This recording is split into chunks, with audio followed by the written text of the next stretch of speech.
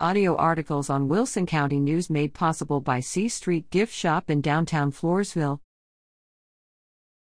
East Central ISD plans free meals for all students.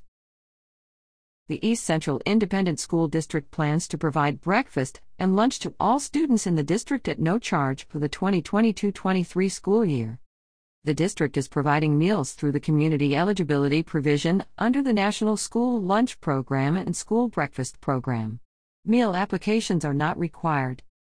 This applies to students at East Central High School and Cass Lead High School, Heritage and Legacy Middle Schools, elementary schools, Harmony, Highland Forest, Oak Crest, Pecan Valley, Salado, Sinclair, and Tradition.